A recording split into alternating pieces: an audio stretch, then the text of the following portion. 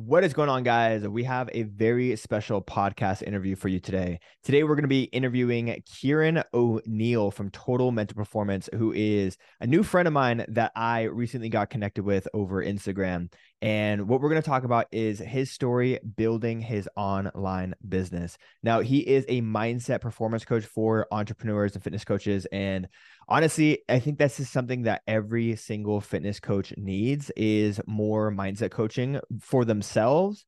And this is also something that they can pass down to their clients, because what I will say is the majority of the reasons why people don't see success is all personal limiting beliefs, mindset blocks, challenges that happen internally.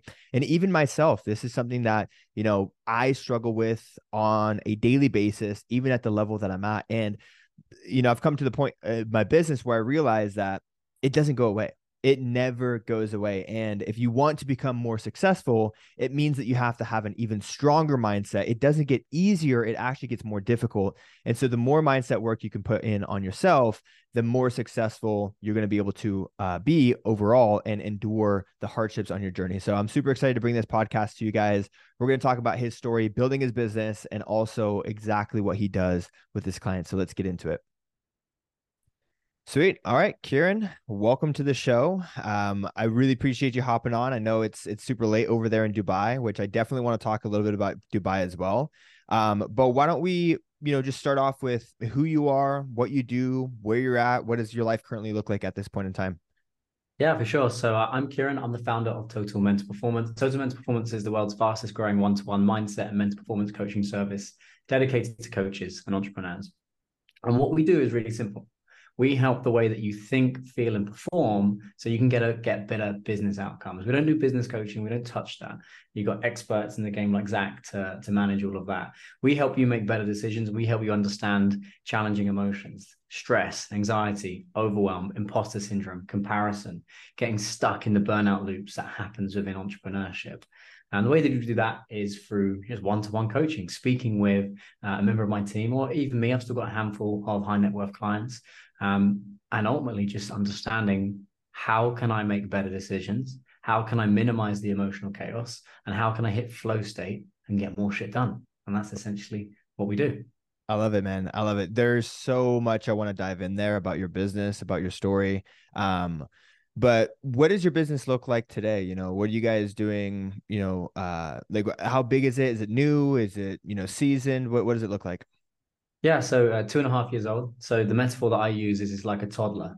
It's standing up on its own. Hmm. If I leave it for a while, it takes a few steps and it's there. If I walk away from it too quickly, it's going to fall over. If I leave it Yeah. for too long, it's going to fall over. So that's the business. We've got a team of six, so four coaches and then two support staff.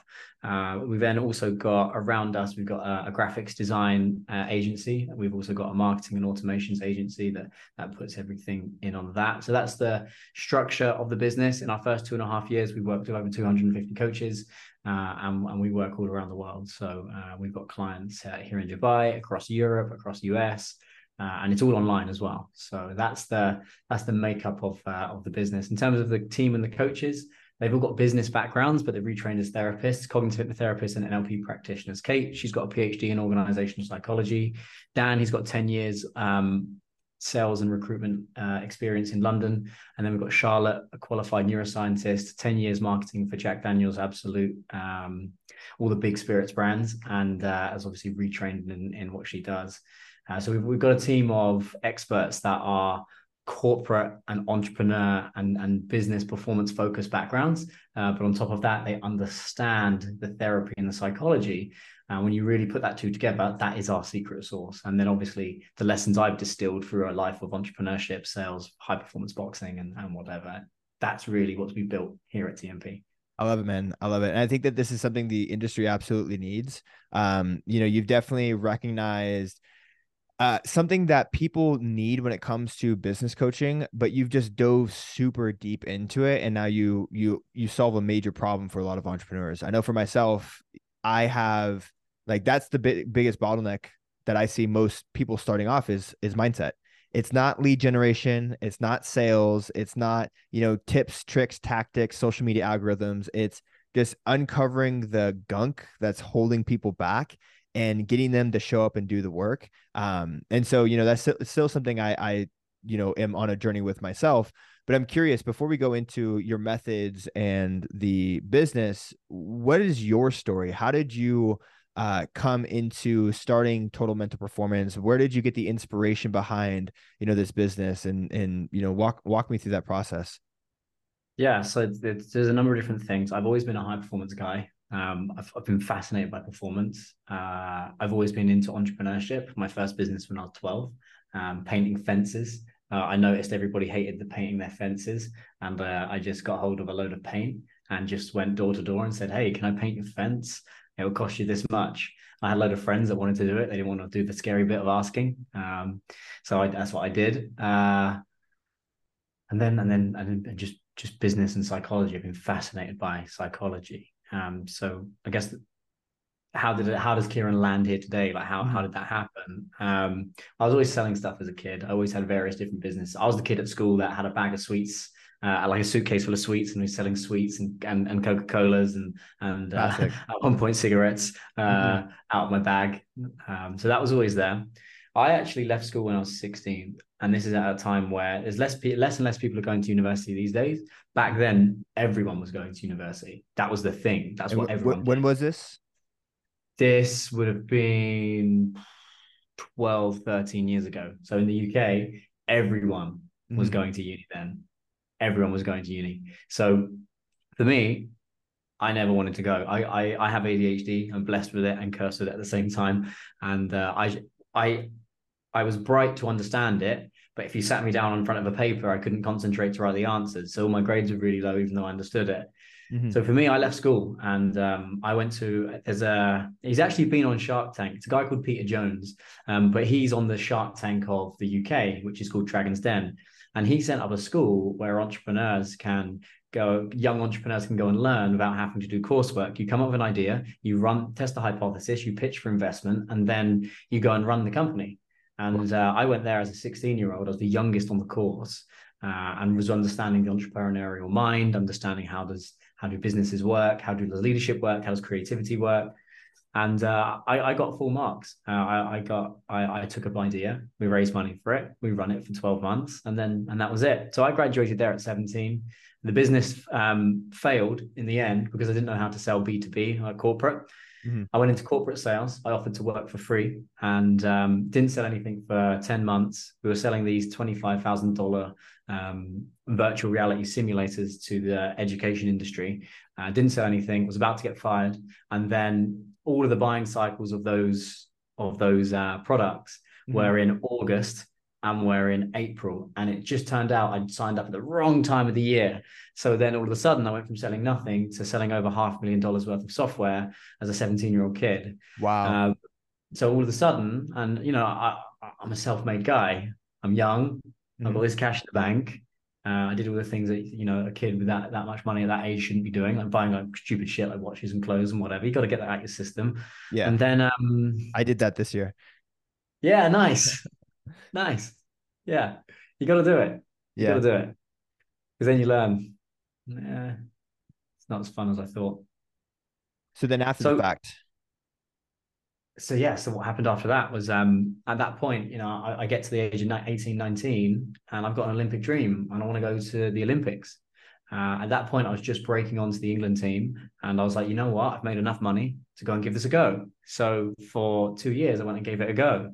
And I was working with a top sports psychologist and therapist, Hazel Gale. She's the one that opened the door to what this is.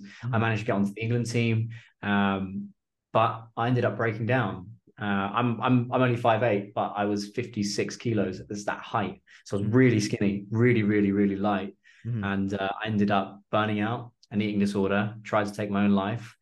A startup I'd built at the time alongside that was an app for boxers to lose weight for their fights. The total addressable market wasn't big enough, and the problem we were solving, there wasn't enough cash in it. So all of a sudden, like, my girlfriend's left me. I've lost my place in the England team. I've got an eating disorder. I've tried to take my own life. The business is all falling down. My girlfriend at the time left me. It was all falling apart. I didn't want to be here anymore. And I got there with my ambition. It's my ambition that destroyed me wanting to do so well. That was built on the fear of not being good enough and trying to validate myself through punching people and making so much money. it all come crashing down. So Hazel changed the game for me. And she was a former kickboxing world champion, former boxing world champion, and all the levels between that. Worked with some top CEOs. She saved me, and I went back into sales for 4 years, and I did pretty well. And I had what I call my party boy years. So I was earning enough cash to go travel to various different cities, and you can do that in Europe. You can just literally get on a flight in 2 hours, you're in a different city, and go and do that. It was great fun, made great money. Towards the end of it, wasn't enjoying it, and I was actually enjoying coaching the team than I was actually closing the deals. So I was already restudying as a therapist, a cognitive hypnotherapist, and NLP practitioner. I was already studying that on the side for years anyway. I just started coaching people for free. And then I decided COVID hit. I decided, you know what, I've got enough money to not have to work for a while. I'm just not going to do that. And I took a year out. And everyone was like, you're crazy. I was like, yeah, they said that when I was boxing. They said that when I took a job at 17 and didn't go to university. When I hear you're crazy, good things happen. So I'm going to follow that. And then I just started coaching some high net worth individuals. I got invited to speak in Dubai for another fitness business mentor, Adam Haley, British guy. He invited me to come and speak to all of his top clients. Ended up signing up. Of the 26 people in the room, I think 15 of them signed up for one-to-one, and I was fully booked with the clients I already had. And then they all started referring people. So then I hired Kate, and then they all started referring people. So then I hired Dan, and then Charlotte and Brendan, they all started growing and snowballing from there. So that's really the story and the journey as to how the business has landed into it is now. We're en route to double our revenue. We're going to try and do that again next year. And that's it. Dude, that's an incredible story, man. It sounds like you've been a top performer literally since you can walk on your own 2 feet. I mean, walking door to door and asking people to paint their fences is already a telltale sign of entrepreneurship. I had a similar upbringing. I wasn't painting fences, but we grew up in California in this kind of a little bit more of a countryside of California where people would have fields. We didn't have yards, we had fields. And so every summer the weeds would grow 6 feet tall. And so I had this giant push lawnmower that I would do the whole block, and I'd make, nice, $1,000 in the summer. That would last me like the entire year. And then I got into selling stuff at school. I made custom hats, sold it to teammates. And I would say the first time I had the entrepreneur bug is when I was in 7th grade. I was 12 years old, and I wanted a PSP Go so bad that I went through all my old stuff. I even went through my brother's room, took all his stuff, never told him, sold it at school, and made enough money to buy a PSP Go. And so that was like my first taste of entrepreneurship. But something I wanted to dive into with your story is you decided that you didn't want to go to university. And this was 2010, you said. And back then, I remember my parents really pushed me to go to school. That's like, you have to go to school, you have to get a job. And I didn't want to. I decided to stay back from school. I did community college so I could focus on building a fitness business.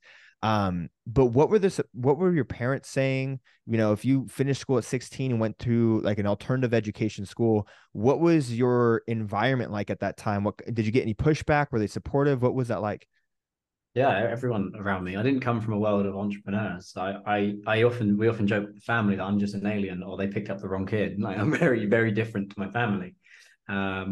So I got a lot of pushback. A lot of people used to laugh at my ideas. I always had business ideas. A lot of people at school used to laugh. But they did vote me most likely to be a millionaire. I did win that at the prom, and that was funny. But love that. I got a lot of pushback. I got a lot of pushback when I stopped. I'm just going to change the video. I got a lot of pushback when I left my sales career to go and box. Got a lot of pushback when I left boxing. Like, you're always going to get that because people build up an idea of who you are and which character you are in their reality. And then when that changes, they become unsettled. Sometimes that can hold up a mirror to the things that they're not doing. Sometimes that can hold up a mirror to how little they're changing. And then they feel threatened. So humans don't like change. So pushback is a way of keeping you how you were, because that makes them feel safer. And there's a phrase I love, which is those that mind don't matter. Those that matter don't mind. Yeah. It's interesting because when I was coming up, most of the pushback that I ever got was from my parents. And my entire story of me becoming successful and the triumphs that I came is a direct relationship with my parents' expectation and my relationship with my parents.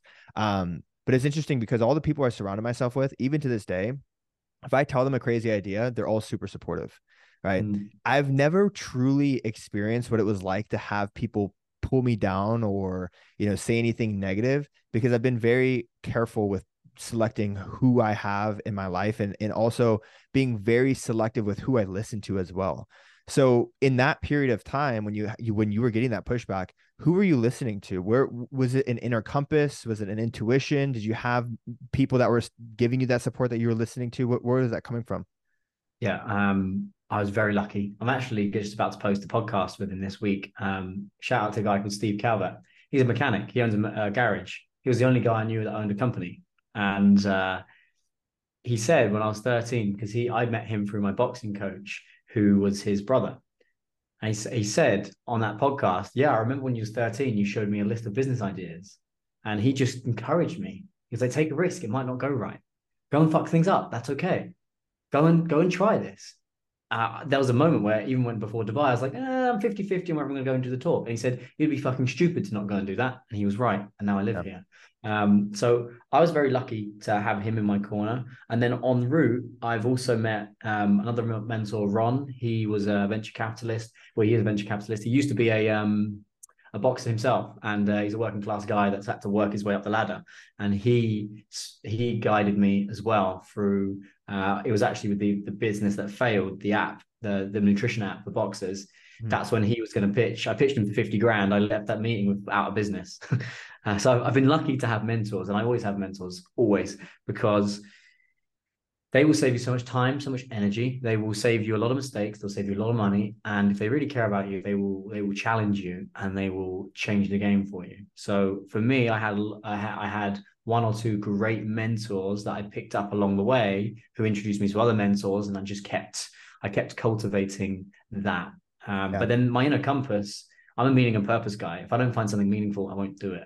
I could make a hell of a lot of money just working in banking, doing mindset services just to bankers, but that doesn't excite me. Whereas with coaches are helping other people. We have similar values. So for me, it's a hell of a lot more meaningful to help a coach change the game or help a business mentor change the game because they're unlocking so much more value for others. So it's just this positive cycle of, well, what they learn, they pass on to their clients and their clients pass that on to their families. Whereas when you're kind of just working with just, some finance guy in London on Canary Wharf, it's like the net effect isn't that great, if that makes sense. So Yeah.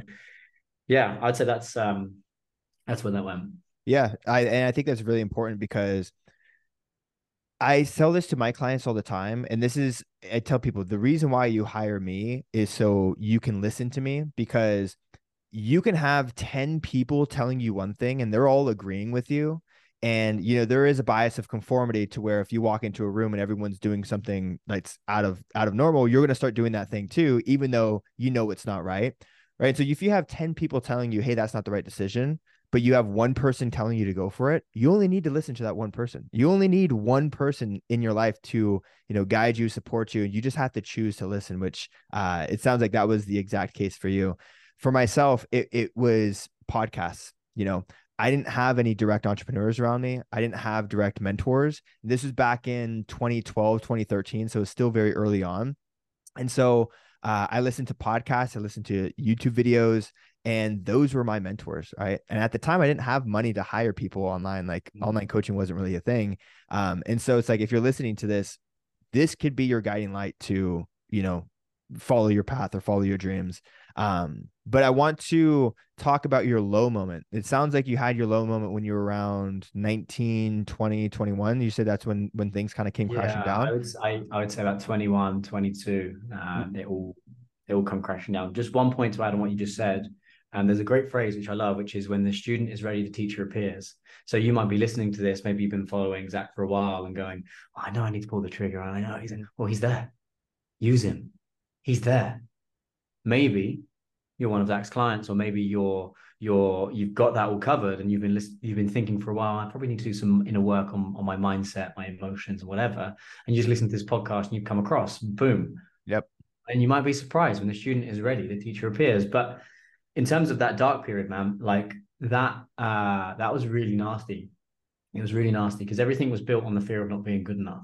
I It was have built, I have a question to add too. So one of my mentors always told me that like when you're at the top or when you're making progress, it's usually not one bad decision that knocks you down. It's a series of bad decisions yeah, over and over. He says, I'll never forget because I talked to him about financial security. And he said when you've made money, when you have a good life, it's usually not, it's very rare that you lose it all unless you have a series of bad decisions over and over again that correct. knock you down to the bottom. So I'm curious, what were the events that led you to that point?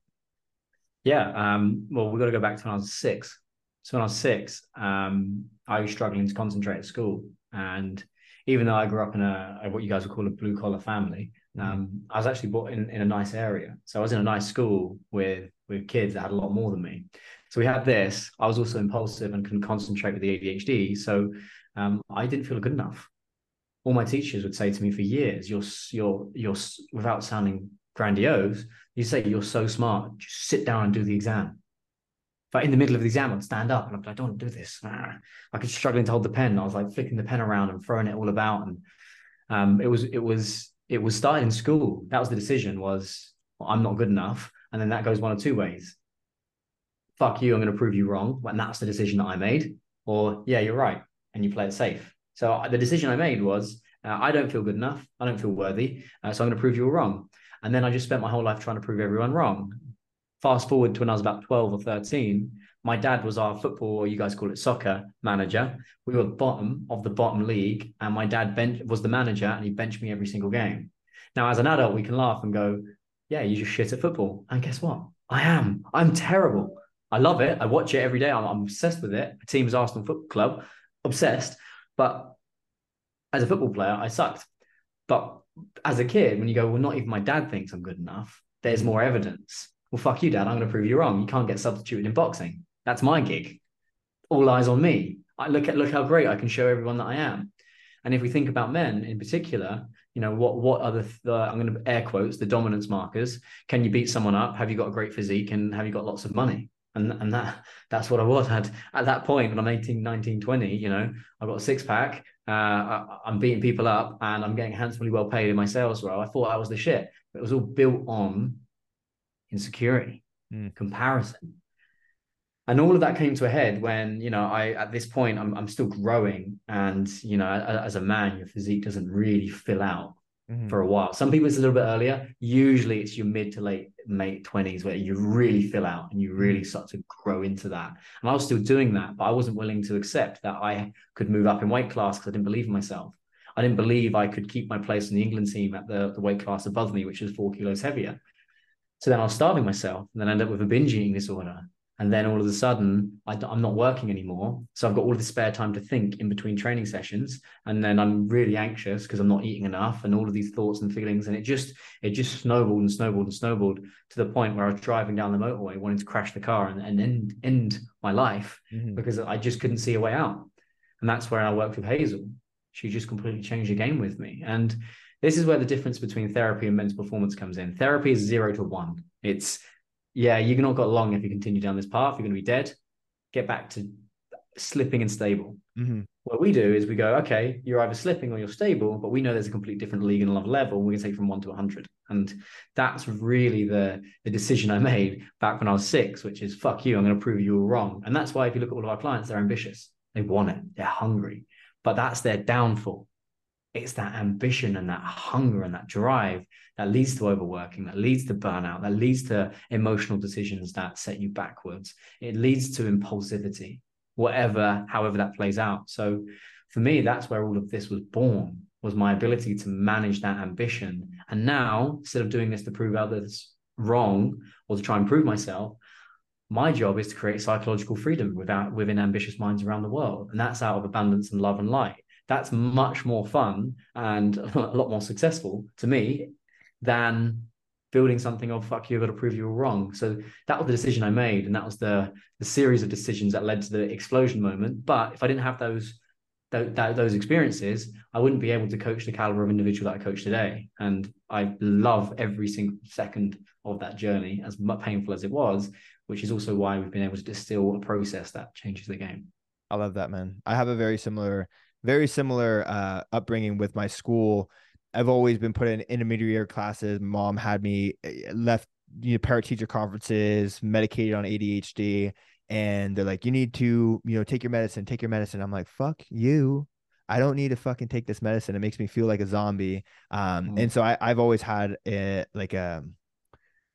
I've always been anti-authority in that sense, and that's why entrepreneurship was kind of pushed. I was pushed into entrepreneurship because I'm like, okay, I don't want to go to school and listen to you. I also don't want to get a boss to listen to you. I'm going to go do my own thing. But dude, it comes with a ton of baggage. Like it comes with a ton of stress. It comes with a ton of emotional, ups and downs, which is why I love what you're doing. There was a period of time in 2019 where I actually went and saw a therapist because I wasn't in a good place, right? And I wasn't in a super dark place, but I was like, if therapy can take you from bad to good, then I'm sure it could also take you from good to great. And that's where I was looking to go, and that's exactly what you do as well. So let's talk about getting this business started. Where did you get your first 5 clients? Did you make like an announcement post? Is this something that you kind of did in the dark? Were you charging for your services? What were the very beginning stages of your business? This is fun. I've not been asked this before. This is great fun. So for me, before I even qualified, I'd done 100 hours practice. And whenever young mindset coaches or therapists or whatever come up to me and say, if you can give me any bit of advice, I'm doing my studies right now. I was doing 5 sessions a week for free, practicing with anyone that would listen. That is the golden ticket, bro. I tell people all the time, you gotta work for free, man. You gotta work for free. When you say hours, you mean like in a professional setting, or is this like you're just putting in the time? I was just putting in the time, man. I was putting in the time. So the pitch was really simple. Hey, man, I'm studying psychology and performance, and I'm looking to test out some stuff. I won't charge you for it. Here's the upside. You might learn something. You might get better, stronger, faster. You might understand your emotions better. Downside, some of it might not work, so I'm still learning.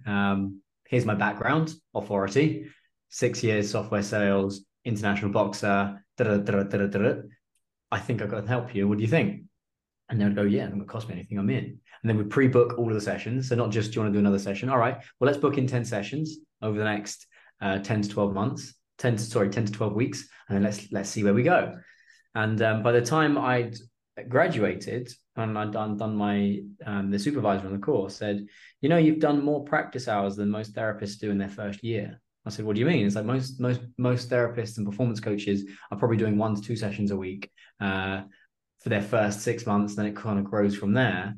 You've already done 100 hours. And I said, yeah. And from there, my clients were seeing so much value, they started paying me. Wow. They were like, this is so helpful. God, I feel like I'm stealing from you. Take my money. And I was like, sure. But the story of my first paying client was an interesting one because that wasn't a client. It wasn't somebody I was working for free. I'd probably done about 75, 80 hours for free at that point. I was in a pub in Valencia, Spain. And this guy comes up to us. We're watching the boxing, me and my friend. This guy comes up to us and he's a London geezer too. And he's like, hello, mate, how are you? And I was like, yeah, good. How are you? He's like, can I buy you guys some beer? And I was like, yeah, sure. So we're having a beer. And I told him what I was doing. And I said, oh, no, I'm still doing my practicing. I'll do it for free. And he goes, no, I'm going to pay you. What do you want to get paid? And I went, oh, no, it's totally cool. It's fine. And he goes, no, I'm paying you. How much do you want? And I said, I had no idea. I plucked a random number. I said, 75 euros for the hour. And he goes, I'll give you 50. I went, deal. Cool. And that was it. And then from there, that's where it really grew. And then by the time I'd gotten into other coaches started asking me for help. They were like, well, I need to work on my own game, but I want to give that to my clients as well. And if I understand myself more, I can understand my clients more. I was like, cool. And that's when I got the invite to go and speak. Public speaking for us has been a game changer. That for us just allowed me to amplify our message. I then started working. So then I split out my brands. I got Kyran Oniell. So those are my high net worth guys. One guy has scaled his company from 180 to 1,800 people in 12 months. Another one was a billionaire. Another one was a professional athlete. That's Kyran Oniell stuff to keep him engaged in different challenges. Mm-hmm. And then TMP was really obvious. It was like, well, all the coaching industry is asking me for help. Then it makes sense to build a program and build a process around that. And then I started coaching a lot of the business mentors. So I've coached 12 business mentors across Europe and Dubai. And their business mentorship started blowing up. So then a rising tide lifts all ships. So then all of a sudden, it's like, oh, hang on, you're working with my business mentor, and I've seen the changes in him over the last 2 or 3 months. Well, I want something similar. I'm going to go work with his team. So then all of a sudden, we've grown it that way. So we've actually navigated the market completely different to anyone else because we're just doing this. Now I launched the podcast. A Yeah. lot of people sign up with me after the podcast because they're like, oh, that sounds interesting. I want to learn more. Getting eyeballs, just meeting people. So for me, I've used the offline hustle because if you look at our page, you look at our page and you think that's a tiny company. Well, we're doing hundreds of hours of sessions. We've got over 100 clients, high paying clients as well for what we do.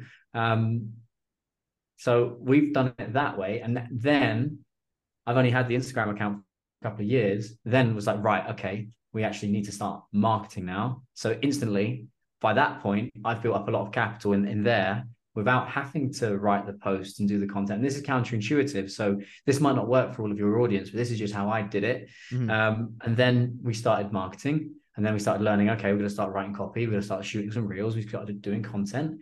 I love the podcast format. The podcast format has opened so many doors. So we started doing that. The backstage, it's like a backstage pass to your industry, game changer. But 70% of our business still comes through referrals, man. Like it comes from, I tried the product, give it to someone else, and that was it. Yeah, no, you got a great product, man, where you don't have competition. Everyone who would be your competitors is potential clients, right? So you're stepping into you're literally servicing an entire industry of people who are all potential clients. And like with mindset coaching, there really is no competition because like, dude, it's a never ending journey of personal development. Yeah. But dude, I love that so much. You worked for free and Yeah. you didn't charge any clients until someone was willing to pay you. And I think that's so important to hammer in because a lot of the coaches that I come in, they almost find it insulting that they have to work for free, right? Where that's, my first client that I ever signed online fitness coaching was $50 a month. And it was like, he was like, dude, I'm robbing you. I'm like, no, trust me. I want to work with you. I want the experience. And, I didn't start charging high ticket until I hired a business mentor and he liked what I had going on. He felt confident in me as a coach. So he hired me as a coach. And when I told him my rates, he paid me double. And at that point it was like, all right, now it's time to actually enter the game. So I love that, man. That's a really great story. Let's switch gears here and actually talk about your business, talk about your offer, talk about what you do for people. So, what do you find? I mean, me personally, I still struggle with some stuff. So maybe we can dive into that. Like, when it comes with comparison, when it comes with limiting beliefs, when it comes with self-doubt, like what do you find are the most common roadblocks, mindset challenges that people come to you with? And, how do you help them overcome that? Do you want to play a game? Do you want to do a bit of an Yeah, experiment here? let's do it. Let's do it. All right. Well, let's look at your performance right now. If we're looking at productivity, flow state, and emotional stability. On a scale of 1 to 10, 10 being, bro, I'm perfect. 1 out of 10 is I can't even get out of bed in the morning. 5 out of 10 is 50-50. 1 day good, 1 day bad. 7 out of 10 is 4 or 5 days a week I'm good. 2 days, 3 days I'm dropping out. Where would you say you are on that scale? Okay, I'll be honest with you. I am very disciplined in doing what I have to do every single day, but oftentimes I will have a hard time doing it. Like the driver in the back seat's like, but like the vehicle is still executing. Yeah. So on a scale of 1 to 10 of like how well do you execute and get the job done, I'd say I'm a 10. Emotional stability, I would say I'm probably around like a 6 to 7. Could be good, not terrible. Some days are tough. Some days are, better than others. But I always execute. Great. Excellent. So the good news is, so if I'm looking at this as and you use a great analogy, the car and the driver, right? I love F1. I know you guys love NASCAR over there. But we look at the car and the driver. The car is shit moving. It's the physiological body. And you got the driver. Because you can have a great car, you can have a great business, you can have a great physique and energy. But if the driver's not there, you're not going to get around the track fast enough, right? So what I'm hearing is great. We've got great structure. We've got a productive human being. Cool. We've got a great car. the driver. We don't have a confident driver. It's not to say that you're not confident. There's levels of confidence. There's levels of backing and self-belief. And there's also levels of surrender. The ability to still feel comparison, still feel anxious, and still feel that, and still do the things anyway. There's levels to it. So when I'm hearing, okay, there's a 6 or a 7 in there, well, for you, what would need to change in order for that to become a 10? What So emotions would need to change? What energy would need to change on the I'll tell inside? you, so what I'm currently working on, this is just stuff that I've learned from, my own personal development, hiring therapists and stuff like that. I'll tell you what typically triggers me is it's usually either like a lost deal that'll get me very upset, or, maybe a client will say something that will trigger me, and it can, last maybe 10, 15 minutes, maybe 20, 30 minutes. I am very good at getting myself out of that state when something, will trigger you and kind of, gets you irritated. I'll go for a walk, I'll meditate, I'll journal, I'll really get myself self-soothing, and I'll try my best to let it go, but it still bothers it. When it comes up, it'll still bother me. So I'm doing really good job at like recognizing it, letting it go, moving Good. on, but I still haven't gotten to the point to where it doesn't phase me. Mm. Like if we lose a deal, like I still get upset about that. I want to be able to get to a point to where, hey, we lost the deal, another one will come, or like, you Yeah, know what I yeah, mean? yeah, I think full surrender is what you were talking about. yeah. The art of surrender. The Mhm. ability to go. There's 7 billion. It's I think it's 8 billion now. There's 8 billion people on the planet that need my help. There's loads out there. There's enough to go Mhm. around for everyone. So there's two things I'd love to explore here, and this is really the basis of this type of coaching. It's not about Zach's in a dark place and he needs some pulling out the floor. Don't get me wrong, we can work with those clients, but that's not what this is. It's about how much can we help Zach perform? Because Zach, you're a high performer. Mhm. Everything you're telling me so far, everything's good, but there are levels and there is emotional baggage where we can just take off a couple of backpacks so you become lighter to get more done and make decisions quicker. But as I'm hearing that, there's two parts. One part is potentially a little bit of scarcity. Mhm. Okay, we didn't get the deal. Fuck, why didn't we get the deal? What does that mean for the business? What does it mean for the targets? What does it mean for that? There's always scarcity when it comes to those commercial decision making. Fuck, did they sign up with someone else? Who did they sign up with? Why did they sign up with that person? Well, what do they have that I don't? All of that. There's that side. And then the second half of that is potential rejection, the ability to deal with rejection and the ability to deal with a no, and the ability to, well, what does that mean about me? So those are the two things. As I'm listening, like let's be really clear. Things are really good. To get to Mhm. great, it's letting go of that, because that's energy that you could be spending elsewhere. That's Mhm. energy you could be spending creating. That's energy you could be spending leading your team, leading your clients. So for me, those are the two bits there. It's the scarcity and the rejection piece. And I go, right, okay, I would want to, and we won't unpack it all on this call. I want to dive into that, because that won't just be on sales calls. That will slowly creep over to other areas of life. And again, this is about how can we release emotional bandwidth? How can we create more space, more energy that you can take that scarcity and whatever's going on in that part of you? How can we reprocess that so that's operating out of abundance? And that might sound a little bit wishy-washy, but that means going back to that feeling. Okay, well, that feeling that comes up, when did it start? When was the earliest period? Was it in your childhood? Was it in your teens? Okay. And what was the lesson that was learned in that moment? And how can we start to reprocess that and let that go? So here, that's the opportunity I see with you, Zach, is, well, if we conquered that, we would just free. I mean, you tell me, if we didn't, let's not say eliminate, let's say we cut that in half Mhm. or even by 75%, how much better would things be from a performance perspective on the commercial side? Yeah. Well, what I'll say first and foremost is that you hit the nail on the head, dude. Like operating out of a place of lack and anxiety has always been the driver for me moving forward. It's never been about chasing dreams. It's been about running away from demons for me since the very beginning. And I think it was instilled with all the talk and downplay that my parents had about, you have to go to college, you have to do this. Oh, what about taxes? Oh, well, what about this? What about that? So all those fears are always, deep down inside of me. And so you hit the nail on the head. Absolutely. What I would say is if we were to eliminate that or cut that in half, what it would do is just make my life more enjoyable. Yeah. Right. I would say right now, dude, if you were to put me in a room and you say, Zach, journal your perfect day. If you didn't have to work and you had all the money in the world and you had all the time in the world, what would you do? I would honestly do exactly what I do every single day. I'd wake up and I'd work out. I'd come home and I'd eat and I'd spend time with my fiance. I would read. I'd watch maybe a couple TV shows that I like.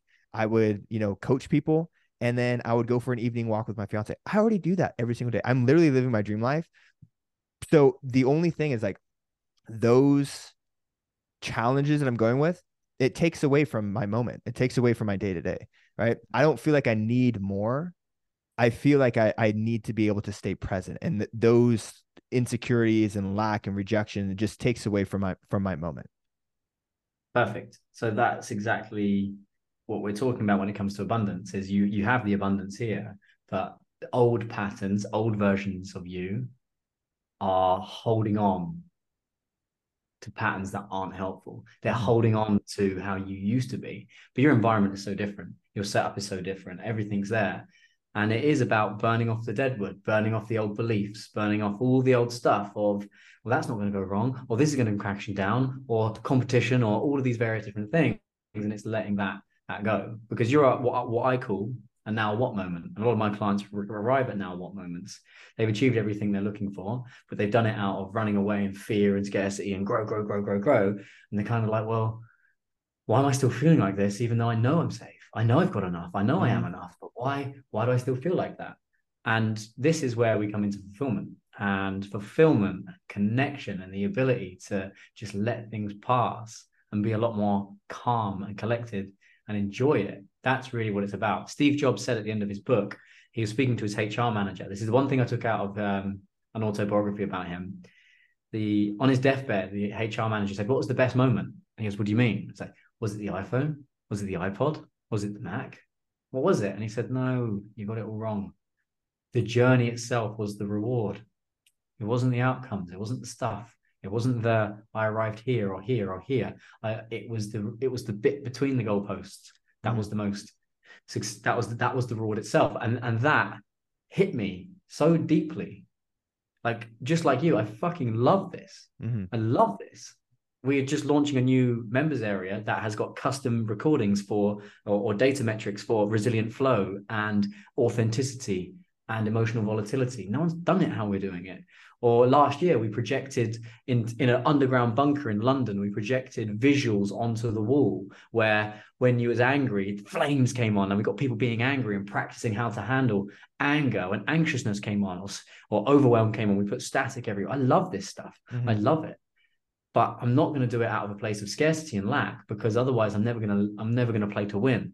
Because what happens is after a period of time, you stop playing to win, you start playing to not lose.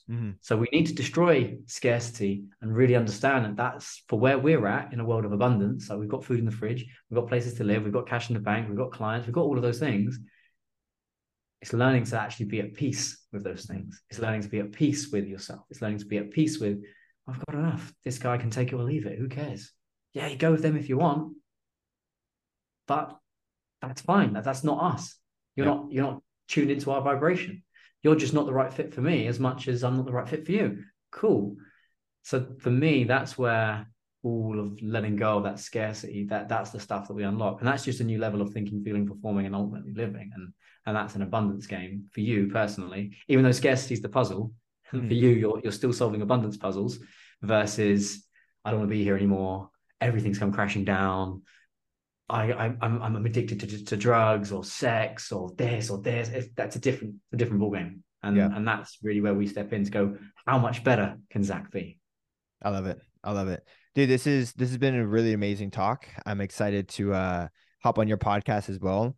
Couple more questions. Tell people a little bit about your offer. How long is it? Like what do people get? Like how does it work? How does it break down? And if people want to learn more, where can they find you? How do they opt in? What's the next steps?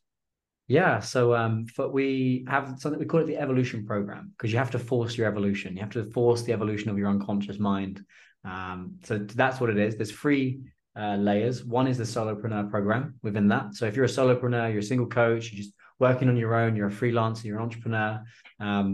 That's one level. Another level we've got is leader. So this is with business leaders that have maybe 1 to 10, maybe 12 team members. And then we've got founder, which is working with me. But ultimately, that evolution program is 4.5 months. Within that process, not only do you have 10 one-to-ones with your coach, you get access to our entire course. You get access to me in live calls. You get access to books. We're always sending you books and homeworks in between. And there's something that's very different to that to traditional therapy or traditional mindset coaching is there's a framework. There's 3 phases. The first phase is what we call foundations, nailing your structure, knowing what you're doing when you're doing it. But then also for you, the foundations for you is scarcity. So if you were my client, I'd be going, right, the foundation we need to build for Zach, for him to get to the next level, is we need to crack the scarcity thing. Because once we put that foundation in, he's going to be operating very differently. Mm-hmm. Once you've done that, which is the first 6 weeks of the 18-week course, you then go into mastery. So in mastery, when you shift one thing, your consciousness is now no longer hijacked by that thing, but you spot something else. You're like, well, now that I've conquered that, I actually realize I'm getting a bit jealous over here. Or actually, I'm starting to realize I'm quite anxious. And I didn't realize I was anxious until now. Mm-hmm. So mastery is all about, okay, we put the foundations in. Now there's another layer that we can really start to master these things. And finally, final 6 weeks is peak. So that is lifestyle design. That is a future design. That's building a future out of abundance versus perhaps how you were building it before out of scarcity, understanding the psychological reasoning as to why you want to go and build something. So that's the evolution program. From there, coaches go 1 or 2 ways. High five, we celebrate graduation. Fucking well done. Super proud of you. The other one is called momentum. And this is where coaches, they go, no, I want to do this for a longer time. I want to learn more. And then they stay on for 3, 6, 9, 12 months, depending on the client, for fortnightly or monthly calls. We still access the entire community and all the resources and whatever. So that's TMP in a nutshell. I love it. Now, where can people find you and sign up? Yeah, so if you head to @Total Mental Performance on Instagram, you'll see all of our content on there. If you want to sign up, you can head to www.totalmentalperformance.com and click apply for a call. You can also do that just on Instagram. If you click on the link, you'll see coaching applications. Click there, and if you mention this podcast, there'll be a special gift in there for you. And from there, that's where you can get in touch, and you'll get on a call with a member of my team or me, depending on where you're at. And if we don't think you're the right fit, we actually turn down half the number of applications of people that sign up because we deliver world-class results. We've got a world-leading reputation. We would prefer to scale slower and keep that reputation than to just flood our coaches with clients. So yeah. You'll be in the best hands there to make I love it. Decision. Couple last questions. What watches did you buy back in the day? It was a Breitling Super Ocean 42. Nice. I don't know if you know much about Breitling. It was Breitling was my thing. Loved it. Absolutely loved it. That was the one that I bought. I was 17. It was too big for my wrist. Yeah. It was so big. Breitlings are big. Yeah. Yeah. Last question. What was the dumbest thing you spent your money on back in the day? Oh, many things. I would say, like partying starts to come into it, but I loved my party years and I learned a lot about myself in my party years. So I wouldn't say it's the dumbest thing. And even so, all the investments I made in business that didn't work out, they've served me now in this business. So that wasn't too bad. No regrets, man. No regrets. I don't think I have regrets. No. Yeah, I learned no regrets. I love it. I have no regrets. I have one. I spent $15K on a table for my birthday one time, and that stung. Damn. Yeah. Ouch. Vegas is tough, man. They'll fucking rob you. They'll bleed you dry. Well, if I'm ever over there, mate, I'll we'll pop out and you can help me avoid all the traps of Vegas. Absolutely, man. Well, Kyran, thank you so much. This was a blast, and we'll catch you soon, brother. Big love. All right, brother. Peace.